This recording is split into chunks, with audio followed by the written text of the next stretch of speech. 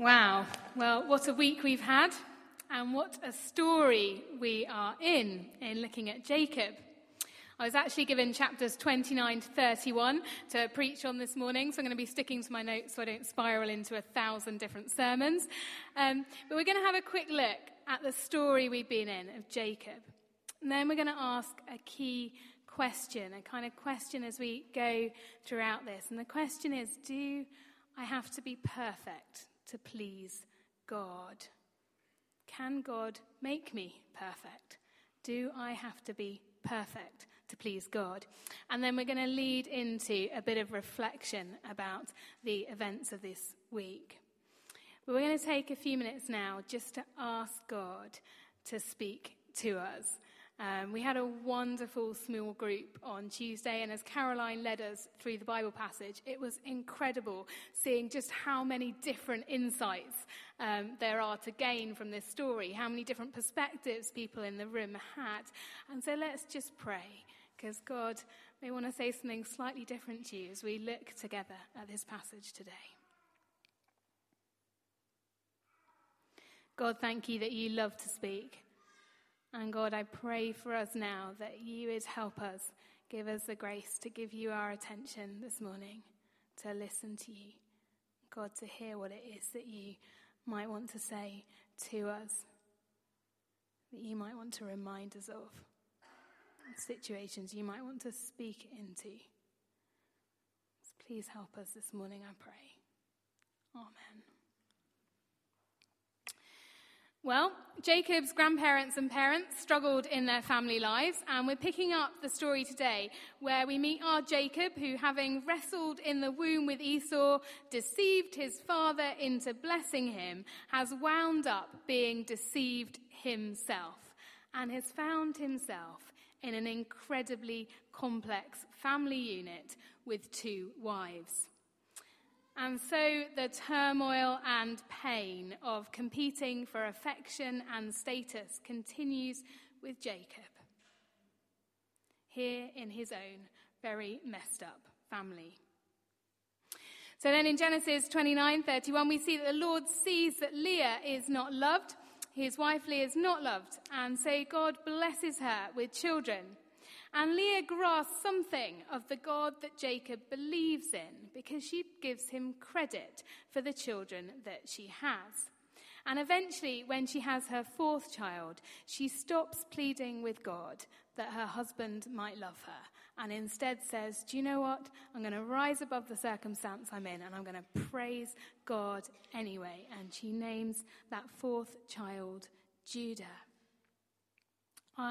In a sense, I'm going to put my trust in God, she says. And interestingly, this pivotal moment, though, doesn't stop Leah having moments of weakness. There continues, as we go on through that chapter, to be a bit of a battle with the sisters as to who's going to produce the most children. Rachel starts producing, and then they both end up giving their maidservants to Jacob as wives so that they will start producing. Even that pivotal moment means she's not become perfect. She still continues to mess up. And so continues much pain. And Jacob, who, having experienced himself a father who favoured a son, and being hurt by that, goes on himself to favour one of his sons above all the others. And we begin to wonder, or I've been wondering, do any of them learn anything? Are any of them being changed by God? Is it possible, God? Can you make us perfect? You're putting Jacob through all this. Come on, where's the perfect Jacob coming out the other end of it? Do I have to be perfect, Lord, to please you? Then in verse 25 of chapter 30, Jacob asks Laban if he can leave with his family and go back to his own homeland.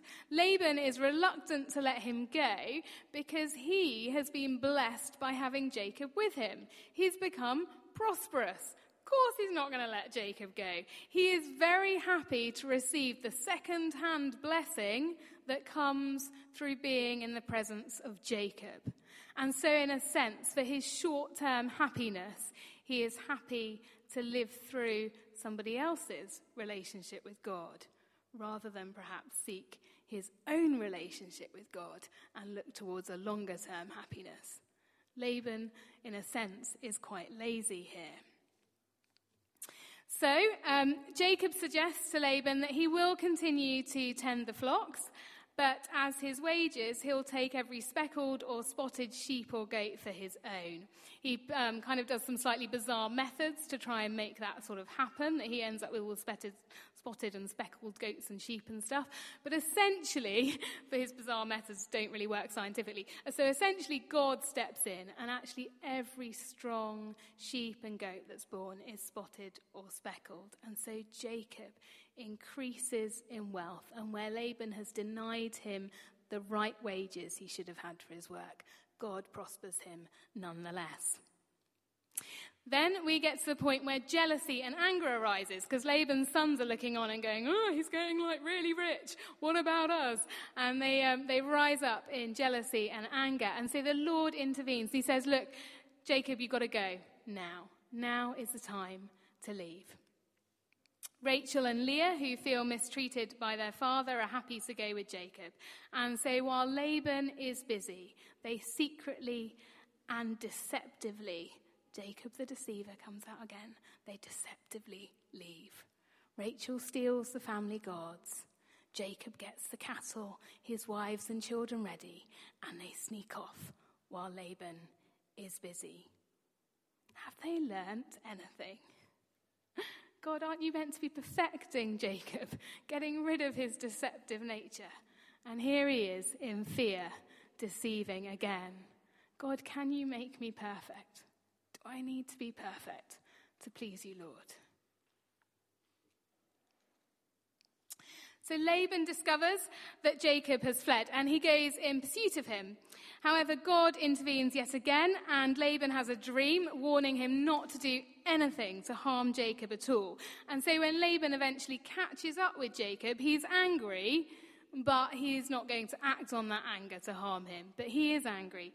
And he turns up and he says to Jacob, look, why have you run away from me? Why have you deceived me? I want to say goodbye to my daughters and my grandchildren. They all really belong to me. Ugh, what are you doing? But he shares his dream with Jacob and he doesn't harm him. The second thing, so he's angry that they've not said goodbye. Second thing he's angry about is they've stolen his family gods. Where are they?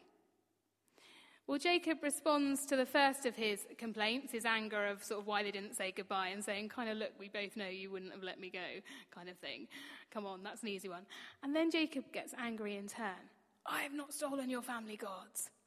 Of course, Jacob has no idea that Rachel has stolen them, so he denies the stealing. Laban then goes to look for his gods. Interestingly, he goes into Leah's tent first, maybe because he knows Leah knows how to be deceptive. After all, they together had deceived Jacob in his marriage to her. So maybe she's the one who stole them. Then he looks into the maidservants' tents and eventually into Rachel's tent. However, Rachel herself has been brought up by a deceiver, and she too knows how to deceive. She sits upon the gods, telling Laban she cannot stand up as she's having her period. Laban clearly does not question this. He doesn't go there. And so he never finds his missing gods. Jacob is then incredibly angry for being accused. He points to all the faithful work that he has done over many years. He acknowledges how God has prospered him in spite of Laban cheating him many times. And Laban and Jacob eventually come to agree to leave each other in peace. They agree not to harm each other, and they make a kind of pact before God. A degree of reconciliation is found. A better parting is had. And as we look towards the chapters to come, maybe not a perfect Jacob, but a humbler Jacob. A Jacob who clings and fights for God's blessing. A Jacob who seeks reconciliation with his brother emerges. God, are you making him more perfect? Can you do that, God? Where's the complete package, though? It's not quite there, is he? we're going to pause, have a brief interval, and I'm going to ask these questions that are on the screen. So if you're an introvert, feel free to just put your head down now and just kind of take some time out. And if you're an extrovert, feel free to grab someone and actually chat out loud. What has struck you so far from this incredible story of Jacob? What might God want to say to you, remind you of, warn you about, or encourage you with from this story? If you're a reflector, a brief warning, I'm not going to give you enough time to do this exercise, so you might have to take it away with you just to caveat that in. But you've got a couple of minutes, literally. Chat to someone next to you, put your head down, and just have a think. What is it, Lord, that you're saying from this story? And so as we come back together, can I encourage you to take these conversations or take the thoughts you're having in your heads and take them with you into this week, back into small groups, or to just use in your own quiet time. But let's keep thinking upon this incredible story of Jacob. So I think if I went round the room, we could probably gain an overwhelming amount of sermons and lessons to draw from this story of Jacob. There is so much going on, isn't there? How do I respond to a bad boss? What do I do when there's conflict? Do I flee or confront? How do I have a difficult conversation? How do I respond when I am unloved? When do I choose to speak to God about what I should do? And when do I march ahead, doing things in my own strength, maybe? There's so much going on, isn't there?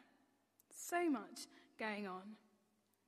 And we could talk about goodbyes. How do we do goodbyes properly? We're doing that today, aren't we? And, maybe we could hunt Keir and Jessmay down when they go out that door like Laban, kind of drag them back for another 3 years of work. It sounds quite appealing, doesn't it?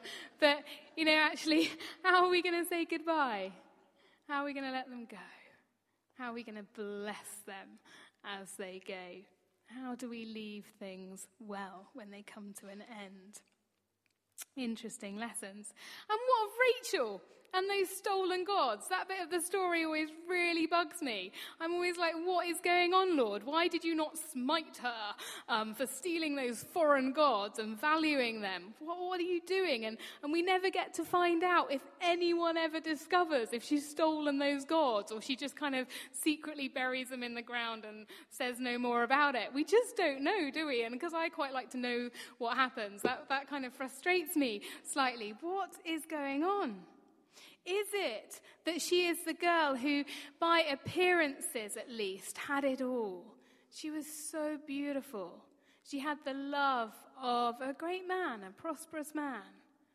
She had by appearance it all, and did she then miss the greatest treasure? Did she miss believing in Jacob's God? Did she miss that? Did she not listen properly round the fireplace when Jacob told the stories of how God had spoken to him and met with him? Did she miss the greatest treasure? Is it because of that God chose Leah over her? Leah, who did by faith grasp hold of God. What's going on with all of that? So many things are happening in this story. But above all, I believe we discover a God that we just wish the characters had sought after more in their lives. Don't you just wish they'd said, well, God, you've told me to leave. Okay, God, how shall I do that? Let's pray about that, rather than just fleeing off in the night. Don't we wish they'd asked the Lord more to be involved, sought after him?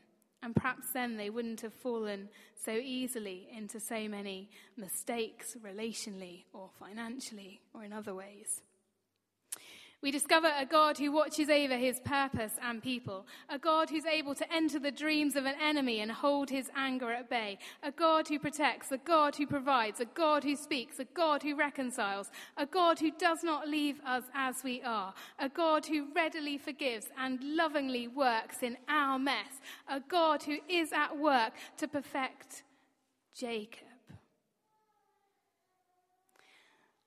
But from a perfectionist's point of view, Jacob never, for me, quite gets there. He still makes such a blimmin' mess of his own family life, despite having encountered the Lord Almighty. Having experienced that disappointment of not having affirmation from his own father, he goes on to favour one of his sons above the others. And like many of the Old Testament characters, like Noah who ends up drunk in the cave, or David who sleeps with another man's wife, we find in Jacob our humanness reflected back at us. And I find it deeply uncomfortable, because actually I'd quite like to be perfect. God, can you make me perfect? Why am I making those same mistakes again, as we find Paul wrestling with in Romans 8? And yet, it is very fair to say that God takes Jacob's humanness and ours. And he takes Jacob, and he does knock edges off him as he encounters Laban's deceptive nature and begins to see that it's not very nice. We see him attempting to reconcile his brother, and at the very end he speaks to all of his sons, not just his favourite. But most importantly, at the very end we discover he is clinging on to faith.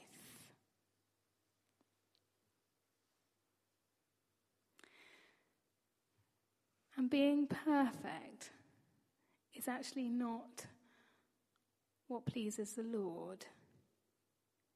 It is having faith that pleases the Lord.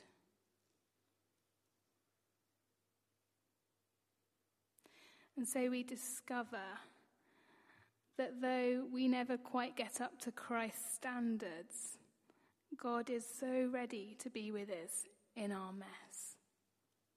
The maker of the universe, the all-wise, walks with us with outstanding patience, looking not for perfection, but for hearts that are unsettled with this earth and long for the presence of God and have an inkling of faith. That is what God is looking for.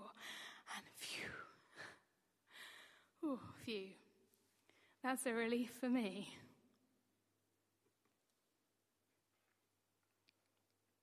I don't have to be perfect, but I have to be unsettled with this earth. I have to be longing for the presence of God, and I have to cling on to faith. And so we find the story is not so much about the characters, but about a God who through it all outworks his purpose of forgiveness and brings before them eternal life. We see how quick God is to restore and to forgive. And I was praying in church last Sunday night. If you've never been to Soak, it's wonderful. It's a chance we have in the church calendar just to stop, to reflect, to lie on the floor, to do our thing, whatever that is, chant some liturgy, whatever. It's just to be with God by ourselves. And for me, on Sunday night, the Lord led me into Hebrews, and it just helped me grasp Jacob and prepared me for this week ahead. You see, I'd quite like to be perfect, and I'm a little bit frustrated that God's work in me seems to be a bit slower than I'd like, but I'm mightily relieved to discover that actually I'm never going to get there. I'm never going to be perfect. That Jesus Christ comes, and he presents me perfect by taking all my rubbish bits upon himself. And what he looks for in me is not perfection, but my faith in him to do that. And so I read these words in Hebrews, and they spoke so much to me, because these words are about Jacob. They're about Noah. They're about Abraham. They're about David. And they say this: all these people, Jacob, Noah, all these people were still living by faith when they died. They did not receive the things promised. They only saw them and welcomed them from a distance, admitting that they were foreigners and strangers on earth. People who say such things show that they are looking for a country of their own. If they'd been thinking of the country they'd left, they would have had the opportunity to return. Instead, they were longing for a better country, a heavenly one. Therefore, God is not ashamed to be called their God, for he has prepared a city for them. This is amazing news. That in faith, we are welcomed by God as citizens of heaven. Those of you who feel a little bit homesick right now on earth, be greatly comforted, for God is not ashamed to be your God. And so it was. And so Jacob was taken and used by God, despite perhaps from a perfectionist point of view never being made completely perfect. He was shaped by God. And as we trust in God, he does work in us and through us. These verses have also spoken to me as we've gone into this week. They have been pivotal to every devotion I've had. I've inflicted it on the staff team before Sunbeams. But these verses have just been so key. They've just rung out so loud and so true. Because however we have felt this week with the decision that's been made, we as followers of Jesus are meant to live as though we are exiles. Our citizenship is heaven. And in these verses in Hebrews, it shows us that admitting we're strangers on earth is a good thing. We see in the New Testament that God's concern is not with borders and the building of nations, but with the building of his kingdom, which is to encompass people from all over the earth. And as Christians, there are two things we need to hold on to, whatever our views. So very quickly. Firstly, from Deuteronomy 10, but it's spread throughout Scripture, God's call on his people to defend the fatherless, the widow, and to love the foreigner. As Christians, we're to be actively engaged in defending the fatherless and the widow, and to love the foreigner. In those times, the father and the widow, they were those that had no structure to protect them. Who amongst us has no structure to protect them? For we are to defend them and love them. And we are to love the foreigner. God says to his people, you know what it was like when you were slaves in Egypt? You know how that felt? People today, church today, do you know how it feels to be a citizen of heaven and to feel a bit uncomfortable on the earth? Well, remember that feeling and welcome and love the foreigner in your midst. And the second thing we're to hold on to comes from Jeremiah 29, where God continues to show his people how to live as strangers in the world. And God says this to them. He says you're to settle where you are, have families grow crops, and pray for the peace and the prosperity of the place you are in. Church, if there's ever a day for us to stand now in our time to pray for the peace and the prosperity of where we are, it's now. And not just to pray, but actually a call to engage in our homes, in our workplaces, in our community spaces, to be the ones that help find the middle ground and draw people to it. To be the ones who have the difficult conversations in love, not anger. To be the ones who stand up for those in need. We have many different views amongst us and in our community. It's probably fair to say, I don't know, my daughter's school, the children voted, 88% of them voted to remain. If that's an indication of where Chiswick stands, then actually there were tears in the playground on Friday. We've got a bit of a divide going on between young and old, between rich and poor, between all kinds of different things. Our nation is broken. And whatever our views, we are now as Christians to lead in praying for peace and prosperity at the place where God has called us to be, as we long for our heavenly home. So I just want to invite you to stand with me, and as a sign of unity today, we're going to just do that together. We're just going to briefly pray.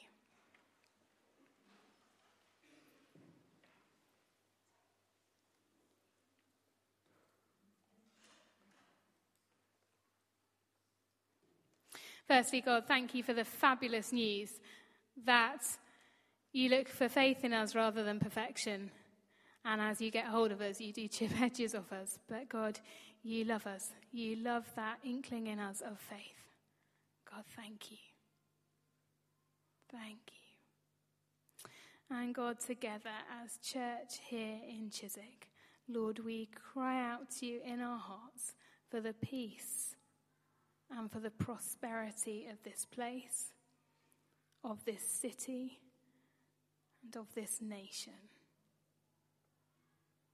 And would you awaken us by your grace to engage for each of us where that's right to engage, and to continue in prayer as we go from this place.